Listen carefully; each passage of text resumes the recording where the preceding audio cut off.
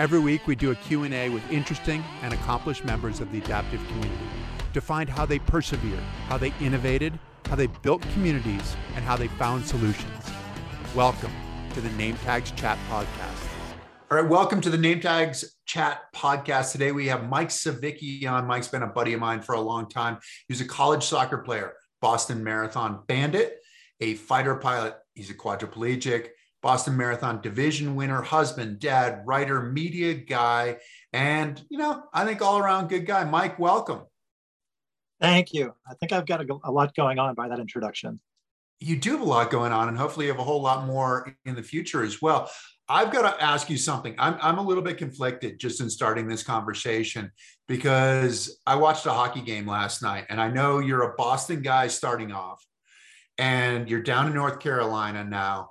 So have you left your Boston roots in Boston, or who were you rooting for last night? Absolutely not. I'm a Bostonian through and through. The Carolina Hurricane are, for those of you who don't know, an NHL hockey team that migrated south from Hartford, Connecticut. They're actually the Hartford Whalers. As much as I love the Whalers, I love the Bruins more. It's really fun to go to a Hurricanes hockey game because it's usually in the 70s outside, and you go out and you're feeling warm. I'm a Bruins guy through and through, just like the Red Sox and the Patriots and the Celtics.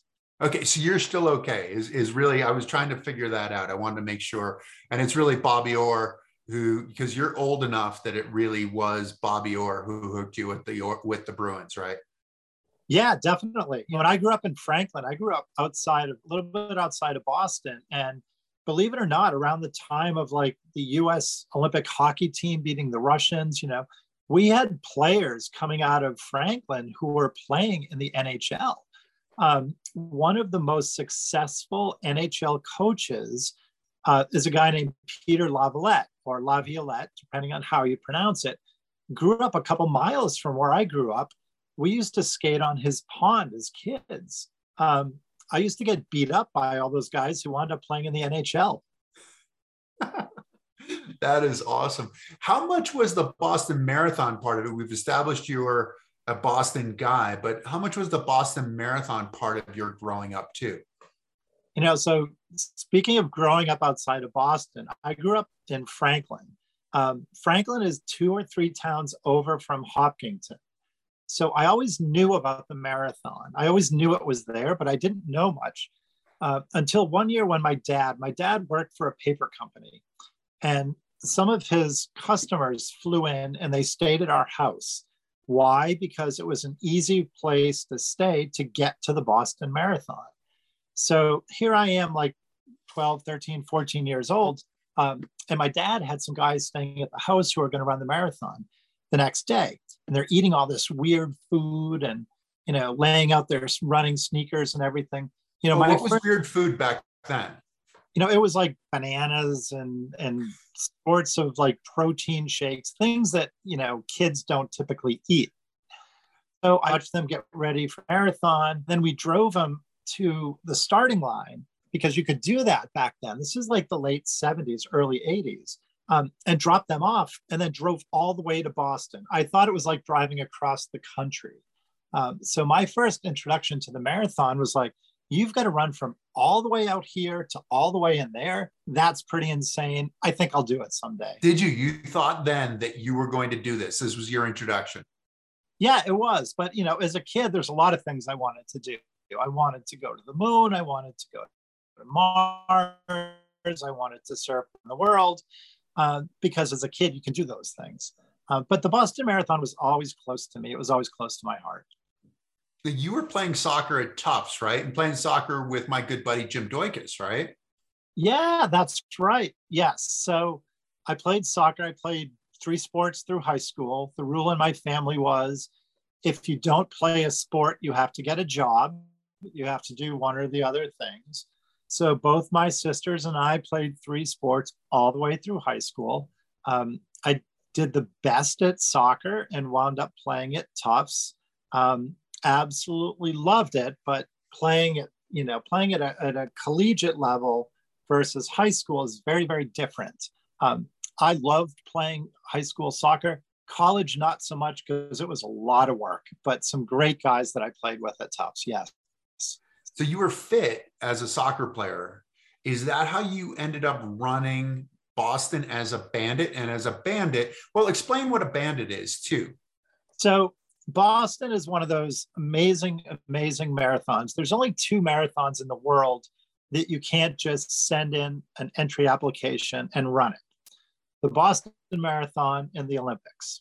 Okay, you have to qualify for Boston.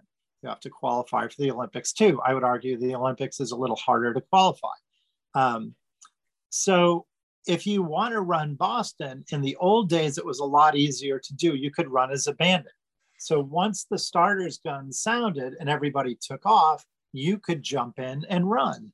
So that's what I did. My junior year of college at Tufts, I was with a couple of my roommates. The night before, we were kind of bickering and bantering about, who's stronger, who's fitter, who's this, that. And the challenge came up, let's run the marathon tomorrow.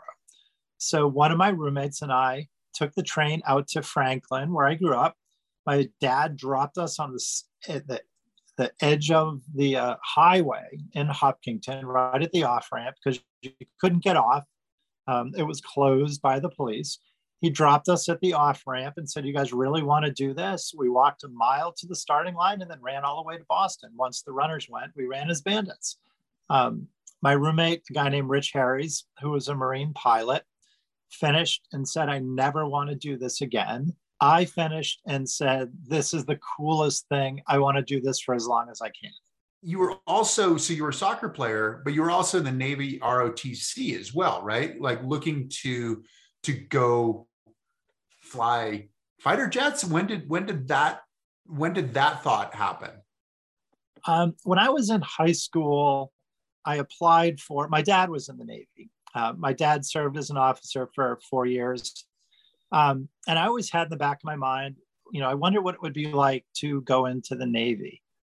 Right around the time that I was thinking about that, this movie came out, a movie called Top Gun. And I watched it and I thought, you know what? That's what I want to do. With all due respect to being on a ship or being a Marine or being on a submarine, I want to fly jets. So I applied for a Navy ROTC scholarship, which gave me sort of free college as long as I committed to serving in the Navy afterwards. I thought that was cool. That was a good brotherly thing to do. I had 2 younger sisters who were going to go to college. And I knew as soon as I was accepted that I wanted to fly jets. That was the thing. I don't know what it was, but maybe it was the speed, maybe it was from watching the movie. Being in the ROTC program all the way through college, I knew that's what I wanted to do. So for 4 years, while I was taking regular classes, I was also doing ROTC work and some Navy study or Navy programs and stuff in the summer. So when I graduated, I went right to flight school. So you went right to flight school because you had to do, effectively like undergrad, you've got to study to be a pilot effectively, to be able to handle those forces and know what's going on with the forces. Were you Maverick? Were you Iceman? Which were you? I don't know. That's a great question. I need to think about that a little bit. I definitely wasn't any one of those guys. But I think I was a little bit of almost every one of them. I had some humility, had a little bit of self-confidence. I loved playing beach volleyball. That was something that I kind of fell in love with from the times that I was out in the Navy on the West Coast, because volleyball is really popular out there. I wouldn't say I was one specifically, but maybe a little bit of 3 or 4 of those guys. Little amalgam of 3 or 4 of the guys from the movie. Are you going to watch like the other one? The new one's coming out now, right? Yeah. So the new one actually comes out Memorial Day weekend this year. I'm really looking forward to it. We have a 9-year-old daughter, and I took her to see the Blue Angels in Charleston, South Carolina, a couple weeks ago. They're an amazing show. And she loved it. And I'm thinking now, Top Gun, the new one, is going to be rated R. Do I take her? Do I tell my wife, Caroline's mom, do I tell her that we're doing it, or do I just sneak her into a rated R movie? Do I go see it first? I don't know. But yeah, I'm going to go see it. I can't wait. It's a real tribute to flying and the beauty of flying. And that's kind of what I'm looking forward to. What was it like to fly? I mean, we've seen the movie, right? We've watched this kind of stuff, but we don't really understand. I mean, even today, I was in an event and I was actually near Hill Air Force Base here in Utah, and you heard the fighter jets, because the fighter jets are coming out here, and I couldn't find it in the sky. Like, I could hear it at first, and I was looking one way, and then I had to look over. What does that feel like? What does the speed of sound feel like? What does that proximity to other planes feel like? What is making these crazy moves in the midst of, because I mean, when I think about being on a plane, I sort of think about going from place to place, and that's the best part about being on a plane. Yeah. It's effortless freedom and effortless speed is kind of the way I try to describe it. I remember the first time I flew, I was flying with an instructor in an A4. Now that's the jets that the instructors flew in Top Gun. It's a little smaller than the F-14, which was the fighter jet of the time. That's what I wanted to fly. F-14 Tomcats, right? Is that? Yes. Yep. Okay. You had to work your way up to that. They don't just hand you a set of keys and say, go fly the Tomcat. So one of my instructor, we landed and we were walking back down the flight line, I said to him, I mean, I was laughing, I was crying, I had thrown up. I actually carried two in my flight suit, like barf bags. You used to see them on the airplanes. You don't see them so much anymore. I filled up 2 barf bags of, I didn't even know it was inside me. It was coming out. But I'm kind of carrying these 2 barf bags down the flight line. And this was at Miramar, California, where Top Gun used to be. And I said to him, how do I describe this? How do I tell people what I just did? And he looked at me in all seriousness and he said, you can't. There's no way to describe the speed, the freedom, of going from 500 feet above the deck to 3 miles in 3 or 4 seconds, and I live in North Carolina. I live in NASCAR territory, friends with a lot of the NASCAR drivers.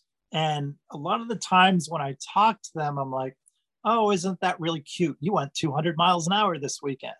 That must have been really fun. Were you seatbelted in? And they know, because they know I used to fly. They joke and they laugh and they say, okay, we get it. Okay. You went, 400, 500, 600 miles an hour. And you weren't stuck on a track in between a whole bunch of other cars. We get it. But when you're going that fast, it's freedom. It's amazing, to go upside down and to look through the canopy and just see the whole world below you. It's just an amazing, beautiful feeling. What's that like to finish? I mean, they talk about like musicians where you get that interaction with the audience, and it's like you've never been more loved than you are when you're on stage. But then you come off stage and that ends. When you come out of the plane, what is that like? Like, you've had this thrill, you've had this freedom, like a freedom that nobody else experiences. What's that like to get into your personal life, into your regular everyday life?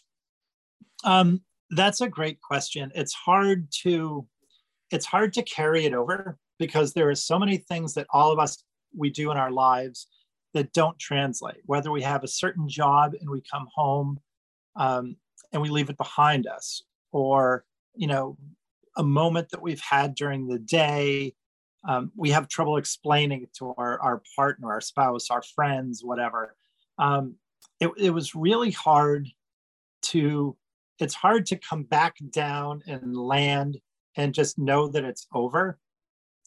It gives you a sense, or it gave me at least, a sense of confidence that I carried with me into other things.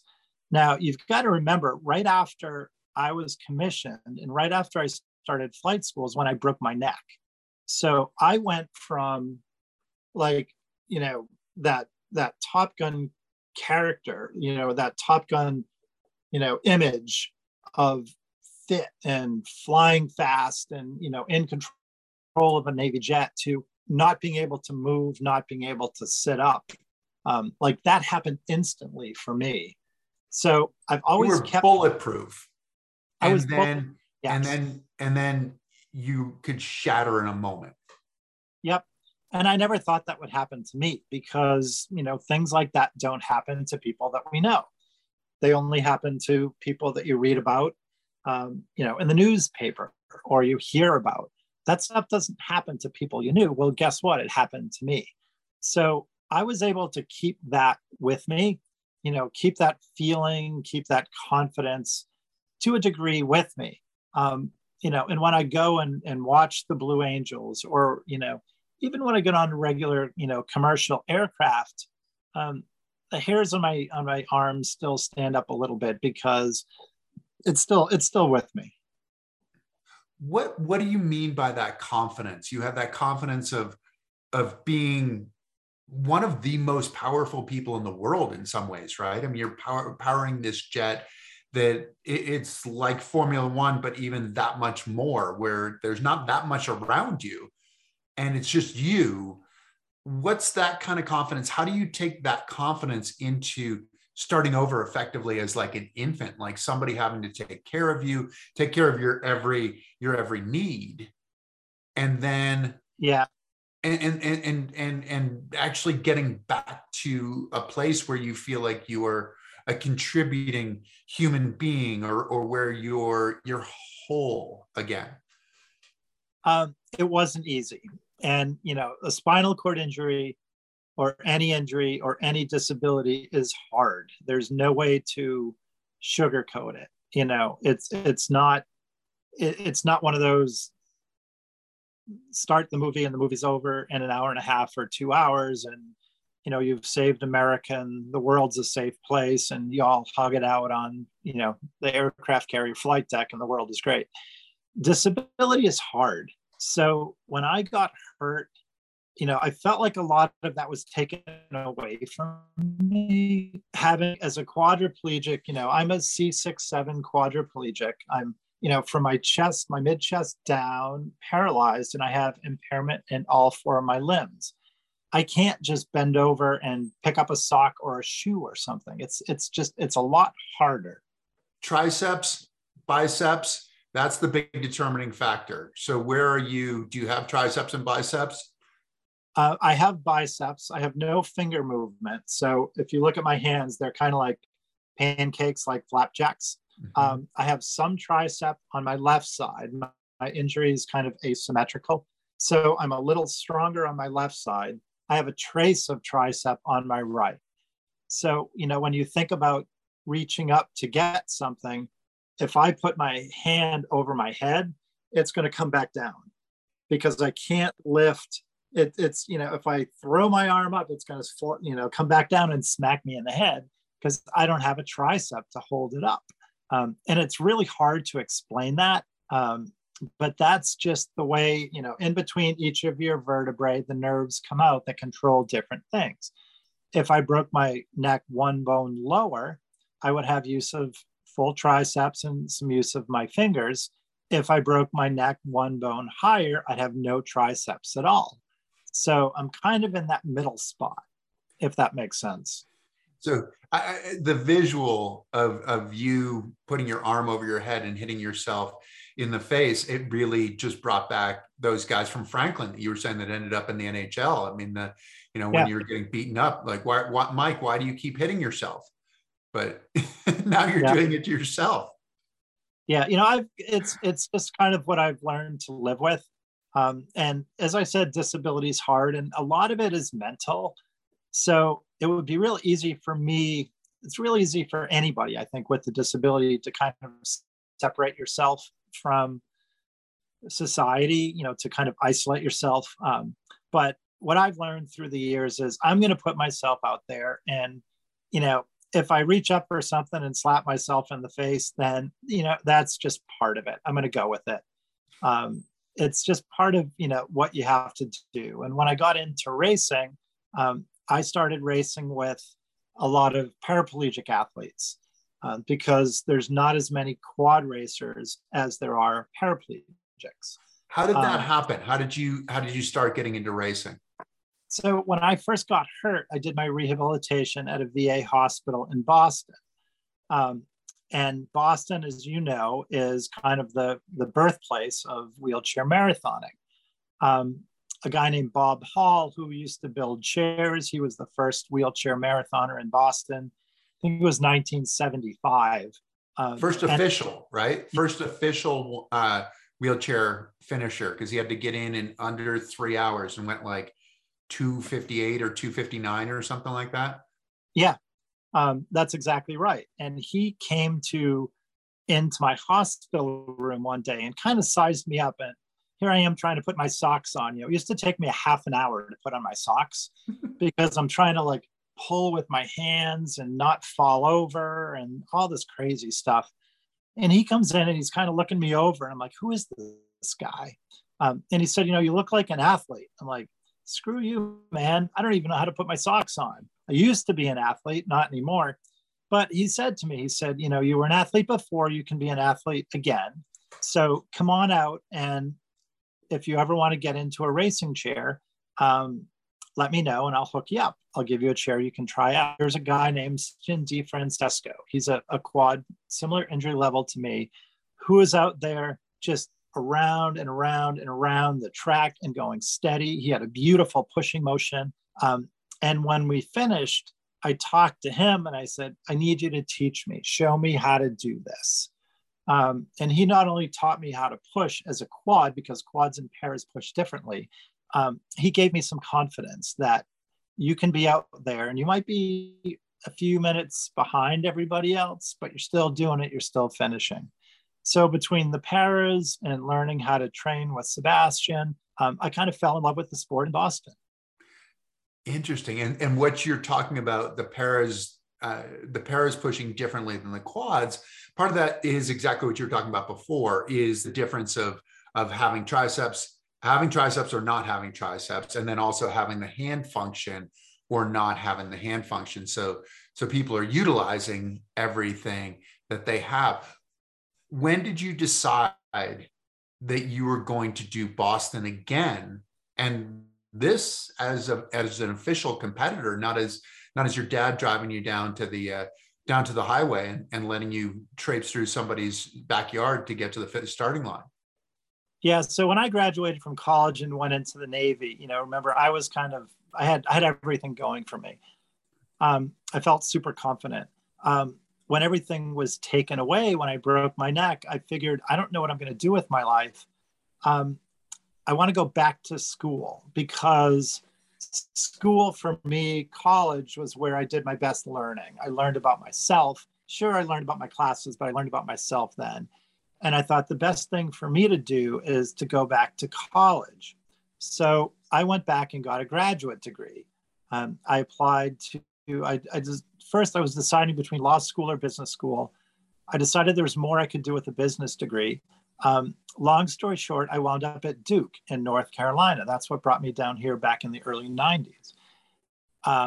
And as I was rolling around, school, and I brought a racing chair down with me, people are like, hey, when are you going to do the marathon? When are you going to do Boston again? You should do Boston. This is just sort of the mentality of it. And I didn't know any better. So I thought, why not give it a shot? So I started training more and more and more. It took me 2 or 3 or 4 marathons to get to the point where I could get a qualifying time. And that was... what it was? What was the qualifying time you had to run? I think I had to be under 2 hours and 45 minutes. Either 2:45 or 3 hours. I can't remember for my level of injury. Mm-hmm. But the first marathon I went to was the Marine Corps Marathon. It's a beautiful marathon, really, really fun, but there's lots of hills, and it finishes at the Iwo Jima Monument. So, runners get this adrenaline kick right at the end and fly right up the last hill. Lower level injury wheelchair racers do it. They go right up it. I get to the bottom of the hill and I look up, and I'm a quad, and a lot of hills I have to go up backwards or I have to zigzag. It took me probably 15 minutes to get up that top hill. And the last couple hundred yards was on grass. So here I am just making it up a hill, trying to push across grass. I think I missed my qualifying time by the amount of time it took me to get up that hill. I wound up qualifying at a race in Florida, which was nice and flat and warm. But it took a lot. But it was really the motivation of friends and family members to get back and do it. I don't know if I could have done it on my own. That was like a Greek tragedy, right? I mean, this Marine Corps marathon. Yep. Yeah, no, exactly. And I thought, let me just show up at a marathon and I'll do it. But I didn't know, I didn't know the challenge. When I ran it as a bandit, I was fit, I was in shape. But when you're in a wheelchair, and I'd only been racing for a couple of years, I was still learning how to do everything. I'd never faced that adversity before. So, I kind of finished, and I was driving back from Washington, D.C. to Durham, back to my dorm, thinking, do I really want to do this? Do I really want to do this? This is frustrating. But I stuck with it. What made you stick with it? Because that's a big deal, right? It's humiliating. You're out there, you're going so slowly up the hill, you're going backwards up the hill. And people are like, yeah, you can do it. You can do it. And I don't know about you, but that feeling for me is generally like, shh, like just be quiet. Like just let's not have anybody know. If I'm going up this slowly, I want to be anonymous. I don't want you to call any attention to me. How did you get over that feeling of embarrassment to be able to continue? Yeah, it's hard enough. It's hard enough for us to quiet the voices in our head, whether we have a disability or we're lacking self-confidence in some area. It's hard enough to quiet those voices, to quiet the voices of people that are cheering you on or supposedly cheering you on, who have no idea what it's like to walk in your shoes, is another thing. But for me, it was friends, it was family members, it was people supporting me, people being there saying, it's going to be okay. You're going to be fine. We're in your corner. Let us know if you need us. It was really that. And I think a lot of fortitude, going back to flying, saying, going back to those flying stories, saying, I don't want that to be the end for me. I want to be able to do that still. I just have to find a different way to do it. And did anybody in your family ever run the marathon? Are you the only one? I was the first person to do it. My sister actually ran. I have two younger sisters, Mary Beth and Melissa. One of them's a year younger. The other one's 3 years younger. My sister, Mary Beth, actually ran the 100th Boston. Both of them live in the Boston area. And she ran the 100th Boston. And she was absolutely excited to train to do it. And when she finished, she said, okay, I did it. That's enough. Done. She was happy. And my youngest sister said, all right, if my two older siblings have done it, I don't want anything to do with it.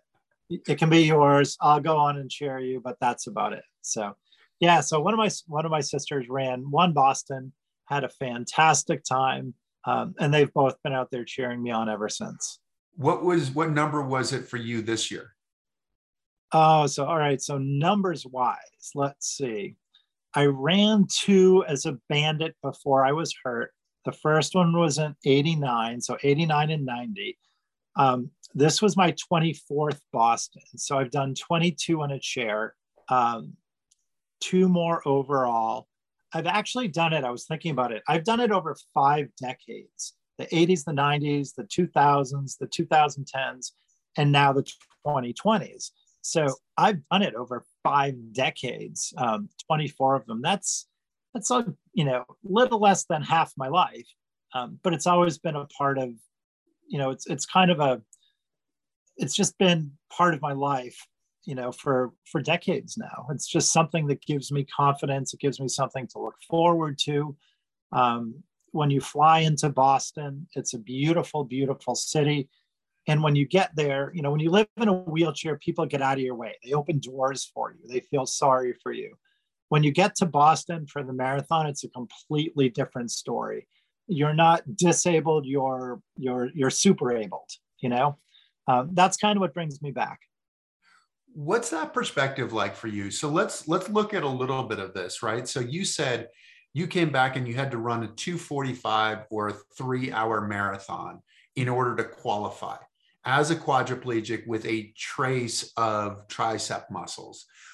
That is faster than you ran as a college senior when you ran, 3:30 something? So Yeah, you're still right a around half there. an hour ahead of where you were as a college, as the most fit guy you've ever been in some ways. Yeah. Now, the difference in doing it in a wheelchair, and this is what makes Boston especially special and especially brutal, are the downhills. When I was running, I wasn't going 35 miles an hour. My first mile in Boston this year was under 3 minutes because it was all downhill. Now, the runners don't do that. The most elite marathoners in the world don't run that fast. Right. The advantage wheelchairs have is we can get aerodynamic, we can get into a tuck, and we can roll. The top racers are 40 and 50 miles an hour. I'm kind of conservative, and then I slow down. But going 35 miles an hour is fantastic. But the other side of that, especially as a quad, is going up the hills is brutal.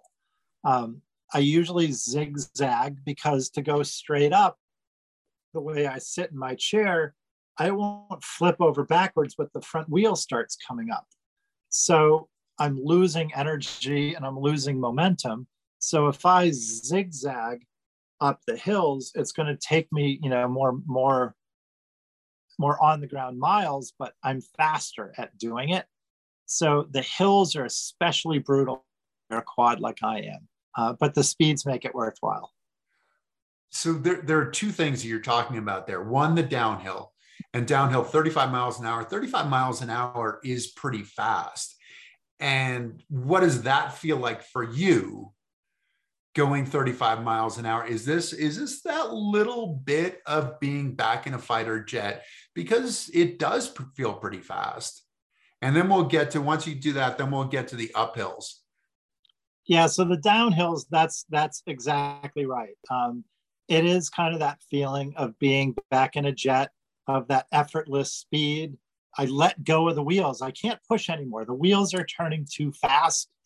I have to just let go and hold on and enjoy the ride, and let the engines, as you might say, take over. And that's kind of, for me, that feeling of speed, of being out on the road all by yourself, kind of feeling the wind moving by you. That's kind of the same speed, the same feeling that I had when I was flying. It's hard to replicate anywhere else. I would imagine, because there's not a whole lot there. I mean, you are in what is 16, 18 pound chair, and it's just you. And if you tumble, it's just you tumbling, going up the hills. So this year, Daniel Romanchuk won the Boston Marathon, and his slowest mile per minute was 4:36. Mm-hmm. That was going up Heartbreak Hill. So 4:36 is 13 miles an hour. Daniel Romanchuk is a phenomenal athlete, and it's kind of interesting in that in the men's paraplegic division right now, we have two history-defining athletes with Marcel Hug and Daniel Romanchuk. But going 4:36, that means that he was going up Heartbreak at 13 miles an hour, the average 13 miles an hour going up Heartbreak. How is that comprehensible for you in any way, given the perspective that you have without the triceps, without any core to utilize, that you're just using your arms to get up this? What does that contrast feel like to you? Well, I'll tell you a secret, and this is not something I tell everybody. Quads are really smart, okay? Paras can be strong and athletic, but quads are really smart. I've watched Daniel push and I've watched Marcel push, and I've picked up things from them, how they hit the ring, where they hit the ring, how they come off, how their bodies are positioned, how their heads are positioned. You know, I'm trying to maximize everything I can, right, from what I have. So are those guys, but they're doing it efficiently and beautifully. So when you watch Daniel push, when you watch Marcel push, when you watch some of the top racers push, it's a beautiful stroke. It really is. How they push, where their bodies are positioned. When I first watched Daniel push a few years ago, one of the very first things I did was go to a bigger push ring. Now, quads, we typically want small push rings because we want to keep our hands on the ring. We want to keep it going all the time. But on a hill, that doesn't work. So I actually went to a bigger push ring. It slows me down on the flats because I don't have that super long wingspan or that extra push that's coming from your torso. But on the uphills, it allows me to go just that little bit faster. I can stay on the push rings a little bit longer. Hold on one second. Just for clarity purposes, going to a bigger push ring is effectively like for somebody on their bike. This is closer to getting to first gear on the bike, having a bigger push ring, whereas a smaller push ring is getting closer to like 10th gear or whatever. And for wheelchair racers, there's only one gear. So you're choosing, okay, I want to be closer to like third gear all the time for uphill, downhill, and the flats, as opposed to somebody like, you know, some of the other racers. But then a Daniel is also in a different position in that he has a 6'10", 6'11" wingspan. And so he can stay on this 18-inch push ring a whole lot longer. So sorry for interrupting there. No, that's fine. You know, in years before Daniel, there's a Swiss racer named Heinz Frey. Mm-hmm. Now, Heinz, who I think is one of the most beautiful racers I've ever seen push, is a higher level disability than someone like Daniel or some of the lower level T54 guys. Heinz has a beautiful sitting position and a beautiful stroke. He was one of the first guys that I looked at and kind of tried to model my position after. There's been some successes and some failures through the years, but when you watch him push, he's going constantly, in just such a beautiful way. It's easy to try to learn from someone like that. It's RPMs versus pure raw strength. And Heinz Frey, I think, is universally seen as the best marathoner out there. I mean, everybody sort of bows down to Heinz Frey. He was a higher level injury, as you said, like mid-chest kind of thing, but just had this engine and just turned over the wheels constantly, which is just so remarkable to say you're not the strongest guy out there, but you're the strongest guy out there for a really long time. So which is really cool. So what do you say to yourself as you're agonizing up a heartbreak hill? What's the narrative in your mind? It's literally one step at a time. I wouldn't say it's one push at a time, but it's one little goal at a time. You know, and I teach high school now as one of my jobs, and I tell the kids a lot: don't think about where you're going to be at the end of the year, or don't think about the big picture. Am I going to get into college? Think about what you can control right now, and that's a certain test or a certain project or a certain paper. For me, it's that hill in front of me. Okay. In Boston, from miles 17 to 21, there's 5 or 6 hills there. If I look at the big picture of how long is it going to take me to get up, you know, those 5 or 6 hills, it's going to be agonizing. It'll demoralize you. But if you break it down into little small goals, did I do my best on that one? You know, do I feel good about that? Yes. Then those things come together. And that's kind of, especially as a quad, you know, I'm the guy at the back of the pack, right? I usually finish a half hour after the you know, next earliest racer.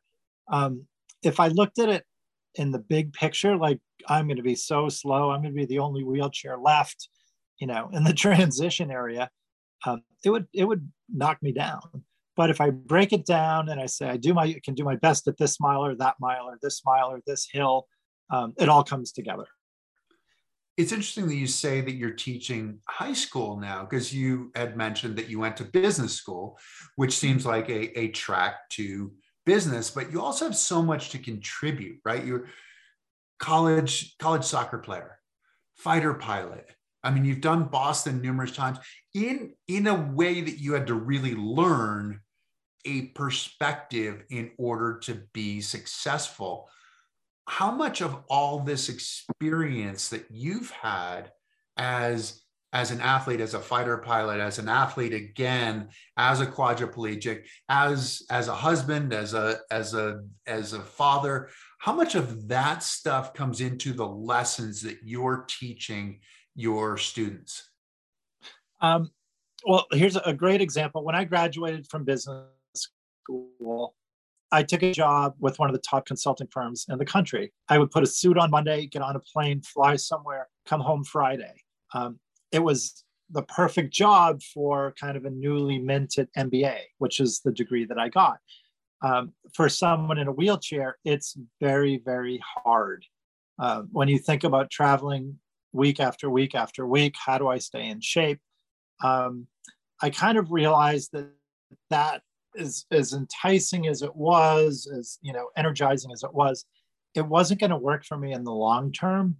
So I kind of took a step back away from that. So when I think about teaching, I think about, okay, I take all my experiences, the good, the bad, the traveling, the business stuff, the high paying consulting jobs, and the little 5K road races, and kind of apply that to each of the different kids in my class and think, okay, what can I show them?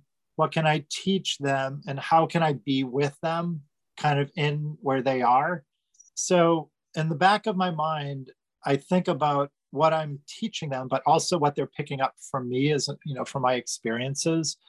So that's kind of something that keeps me going through school. I was really embarrassed. I wanted to be a teacher a long time ago and was really embarrassed because of the wheelchair. I just didn't want to be in front of kids who were going to look at me and think, is this guy going to fall over, or who is this weirdo and why is he in front of me? I didn't want to have, muscle spasms or, show them my little quad hands that don't move and have them ask me, hey, Mr. Savicki, how come your hands don't work? But when I realized that that's just who I am and there's still a lot more to give, that's what I took with me into the classroom. So from business school through all the racing, through the traveling, that's the stuff that I took with me into the classroom. It's an interesting thing too, right? I mean, having been a successful athlete, a college athlete, having been a fighter pilot, having done some of these other things, in a lot of ways, you were bulletproof then, right? You were above it. But then how do you tap in now to some of that vulnerability in front of the classroom? Because there's nowhere to hide. No, and that's something that I didn't always have. And I was, like you said, I was the bulletproof fighter pilot guy. I was the guy who was going to be on the big screen. To have all that taken away was humiliating. I remember a really funny story when I was in business school. I used to have anti-tip bars on the back of my wheelchair. Now, for those people who don't know what anti-tip bars are, we use really lightweight, maneuverable kind of sort of higher end aluminum wheelchairs that move on a dime. They also flip over backwards really easy. So the bars that I had were almost like training wheels. And I remember in business school one day, I was sitting in the back of the classroom and kind of dozing off and falling asleep. And a couple of my buddies took the tip bars off my wheelchair and never told me. They in the middle of class, they took your tip bars. What? Yeah, in the middle of class, they took them off, and I never noticed. And a couple days later, they said, "Hey, where'd your tip bars go?" And I said, "Oh my gosh, I can't believe it. I'm going to flip over. I'm going to, look like a fool. I'm going to be an idiot. I'm going to get hurt in the class. I'm going to be the only MBA student ever to get a concussion because he flipped over backwards in a classroom." And they said, you've gone without them, never use them again. Find that confidence in you to be able to do that. So that was the story for me. That was like my coming to the wheelchair moment of these guys took the anti-tip bars off. I don't know where they ever wound up. Like, I don't know if they left them in a locker or threw them away or if they still have them, but they said never use them again. And that was kind of, it took a sort of an external stimulus like that to do it. And so in school now, I like to put kids in kind of outside comfort zone, whether I ask them a tough question or I call on them for something that I know they don't want to answer, because it makes them that much better, just a little bit at a time. Which is interesting. So you're talking about going from bulletproof to extremely delicate, to recognizing that you're not delicate anymore, that you can survive, and that you can probably do something stupid and still be successful and still possibly get yourself out of that, or most likely get yourself out of that situation. What is it that you teach kids now? I mean, we've sort of talked about the grand side of things of what you're teaching, like sharing these messages, but what specifically are you teaching them? What subjects? So I started teaching high school about 6 years ago. I came in as an assistant, working a lot one-on-one with kids who need extra help, and whether it's history or writing, or math or science. I teach 2 electives right now. The first is called Sport and Society. It's a pretty cool class. If you think about artists have a studio, musicians have a studio, dancers have a studio where they can go. But athletes, or people who think like athletes, really don't have something in school where they can exercise, their minds. They can go and play on a sports team, but they can't exercise their minds. So the class that I created about 4 years ago, and it's very, very popular in college, but not so much in high school, we learn about sports above and beyond the playing field. So equal pay, taking a knee, we learn about shoe and shoe culture and brands and brand culture, and why do consumers make certain, decisions to wear one brand or another. There's about 55 kids in my class right now. Really, really fun. So I teach that, and I also teach journalism. Writing is something that's always been really close to my heart. I love sharing stories. I love reading stories. So I teach those 2 electives and still do the one-on-one work too. Which is interesting. Did you think of yourself as an athlete, like your position? Like, I look at this oftentimes, like sport was the thing that I gravitated toward, right? Mm-hmm. As a kid, it was what I did. It was who I was. I mean, I'm still going to look at the sports page first thing in the morning because it's part of just who I am. But then I had my accident, came back into sport, and coming back into sport, it's where I found myself. It's where I found the pride in myself. And I saw a bigger role. Like, what is it now? 1.2 billion people in the world with physical disabilities. And in a lot of ways, they're invisible because from the time we're little, we're taught not to stare at somebody who looks different. But sport gives you a chance to stare, but also celebrate proficiency, someone who's perfected their craft, right? When did you look at your position in sport and your role, like how sport could help you in the real world? Yeah, I was telling you about the consulting firm that I worked at for a few years after school. I then went to work for a sports nonprofit. It's called World T.E.A.M Sports. Mm-hmm. I worked there for half dozen years or so, and the organization does sporting events for people with and without disabilities together. Some very high profile things. Like, we don't do a Saturday morning, fun run or anything. The first event that we did was called the World Ride. 13,000 miles around the world on bikes, people with and without disabilities.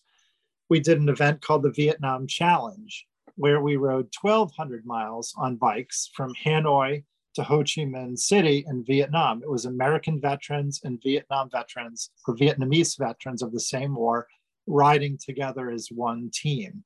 That's when I started to see the beauty of sport and how it really can influence and shape and shift our society, and how something like a ride or an event or the Super Bowl or the World Series or the NHL playoffs, we were talking about that earlier, how that can have an impact on people's lives. And that's where I fell in love with taking sport and bringing it off the playing field, because I think some people speak French, some that's their thing. And teach kids where they are, especially middle schoolers who love playing and they love being out there, and high schoolers who love sports.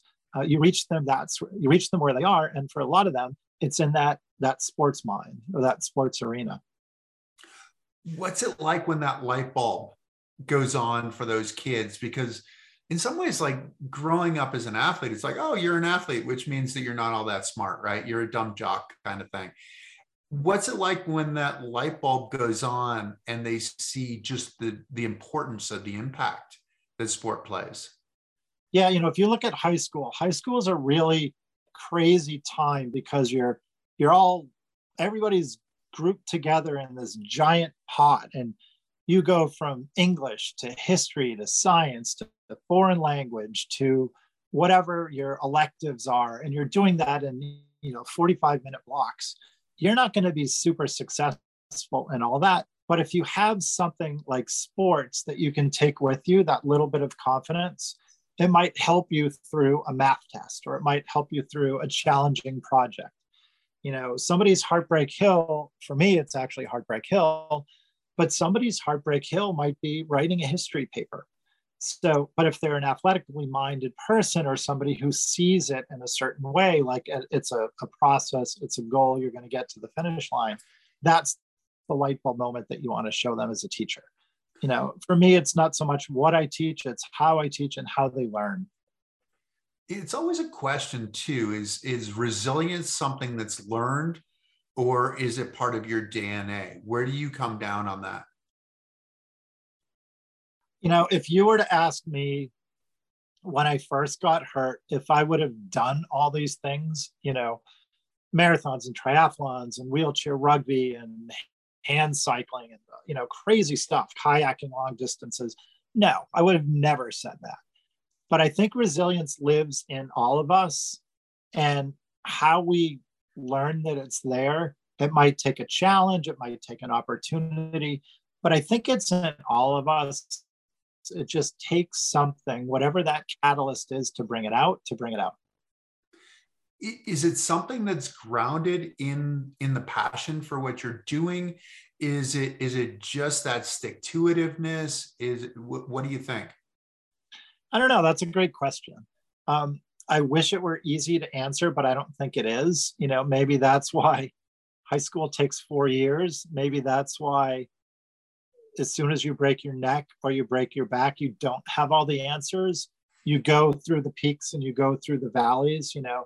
Life is hard and disability is hard, and there's no two ways about that. But being resilient, giving yourself a reason to get up, setting a goal, whether it's a marathon or getting to school or getting to work or contributing something in a job or helping your family, whatever it is, that's what brings resilience out in you. It's interesting. You've mentioned a couple of times throughout this talk the idea of disability being hard. Mm-hmm. How does that relate to your students? Are they sharing a common path, even though it might look entirely different? Yeah, I'm not the most empathetic person out there, but to show, I want to have the answers. I want to get everything planned and out in place. But to be vulnerable is something that I really work on. I continue to work on it. Even, maybe as a quad, I try a little extra hard to be able to do things on my own, but to realize it's okay to ask for help, or it's okay to accept help. And if somebody opens the door for you, it's not because they're totally feeling sorry for you. Maybe by letting them open the door, you're helping them to feel like they're contributing and doing a little, and being a little bit more of themselves. That's a good thing. So it's being vulnerable. It's a process that doesn't come easy, but I think it comes with time and experience. Okay, so 22 Boston Marathons, that we said 20 or 24 total. Well, it depends if you're counting the ones that I ran easily on my feet. I don't know. You took a whole lot longer to run those on your feet than you have the other ones. Yeah, but if you stop and you just walk on your feet, you're still moving forward. If I stop and take my hands off the push rings, I'm going to roll backwards. And I have a lot. People are like, no, go forward, go the other way. What are you doing? I'm taking a break. Give me a chance. I'm just going to back up into this curb right here and sit for a minute, get some strength, and then I'll keep going. I don't know how long I'll keep doing it. This year was hard. It was cold. There was a bit of a headwind. I hadn't been to Boston in 3 years because of the pandemic. It was frustrating. It was exhilarating. I didn't really know what to expect. It was only a few weeks ago, so I'm still kind of wrapping my head around everything. I'd love to do more, but if I do, I do. If I don't, then I want to contribute. I want to support it. I want to kind of give back to the race in a certain way. But I don't have an answer yet. I know I love racing. I know I want to stay out there and keep doing it. I was at the airport flying up to Boston many years ago, and I met a professor. This guy kind of came up to me as we were waiting to get on the flight, and he was much older. And he looked at me and he said, "Hey, are you doing the marathon?" I said, "Yeah, I am." And he had on these really cool running shoes. So I figured he was doing it too. And he said, "Yep, I ran the Boston Marathon once when I was in college, and I let 50 years pass." Ooh. He said, "I don't want to let any more years pass, so I want to go up and do it." And I looked at him, I said, "You ran it once in college." He went to Boston College. His roommate was a guy named Michael Dukakis, who was the governor of Massachusetts. They both ran it back when there were only, a few hundred runners in the race. This gentleman went back 50 years later and did it. I don't know what shape I'll be in, 50 years from when I first started, but there's whatever it is, I don't know what it is, but there's something out there that will bring me back, whether it's next year or in a few years, or maybe I run it the first time our daughter Caroline runs it. Who knows?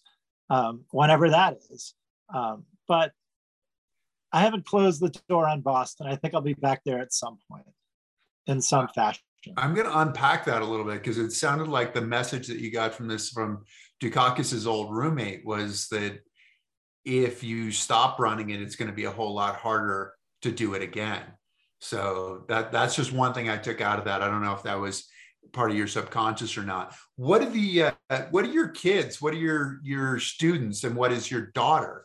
What do they think about you doing the marathon? Because I'd imagine that's pretty empowering. Yeah, Caroline loves it. Caroline came and watched me race one year. Luckily, there was a really strong tailwind that year. And so she was there, and I stopped and hugged, and we talked for a little while, and, she cheered and everything, and we got a bunch of pictures together. And then I rolled back out and kept going and had a super fast time. Thankfully, there was a tailwind, so I was feeling good. So she loves watching me race. She gets out now on her bike. She gets out on her Razor scooter, and we do a few miles together and have a lot of fun. And that's something that, I cherish that. The high school kids, especially the kids in my sport and society class, at the beginning of the year, they said, "Hey, Mr. Savicki, we heard you played murder ball," which I did, wheelchair rugby. "We heard you can go 40 miles an hour in a racing chair. Tell us the stories. Tell us the stories." I kind of built up to it. So on the first day back after the marathon this year, I brought in my racing chair, I brought in my gloves, brought in my helmet, let the kids sit in the chair. I showed the NBC broadcast of the wheelchairs, let them answer all the questions they wanted, let them sit in the chair, because I feel like when that happens, they get a sense of it. I didn't have rollers, so I had one kid in the chair and a couple of kids in the back lifting up the back wheel. So whoever was in the chair could push. They could learn what it was like to push the chair. Probably one of the best classes of the year because the kids got to experience it. And that was me opening up to them saying, try it, see what it's like, and you can learn. They experienced it. And did they experience the what do you call it? The stickum, the clister that quads. Yeah. So yeah. That's another quad secret. And again, don't tell anybody about this, promise me, but we use a lot of cluster because it gives us a better grip. A lot of the pairs now have, 3D printed gloves that are molded around the rims. For us, it's kind of a beautiful but a sloppy push. The cluster on the push rings and on the outside of the wheels gives us stronger contact. So if you watch us, we're like that baseball player that's got the illegal stickum on their gloves and on the bat and everything. We use that, and we use it in racing. We use it in rugby. I've actually used it on a sailboat on the tiller, trying to steer because I don't have a grip. So I'm getting on a beautiful white sailboat, nice and polished and everything, putting stickum on the tiller so I don't let go and smash into another boat. So cluster is one of the quad secrets that really keeps us going in sports. Well, I think we're going to have to stop, but this has been absolutely wonderful, Mike. I really appreciate you talking us through such a rich life and so many different perspectives from so many different activities. So thank you so much for sharing with us. You're welcome. I appreciate what you do. And thanks for having me on today. Hey, been a pleasure. So really appreciate it. Thank you to all of you for tuning in. I hope that you've enjoyed it. If you have enjoyed it, please tell your friends. We'd love to reach as many people as possible. This will be a traditional podcast. And when that comes out, we'd love for you to follow us, to like us, and again, to tell your friends. So we're going to hope that we keep growing, and we'll have another great guest next week. Thanks a lot, and see you next week.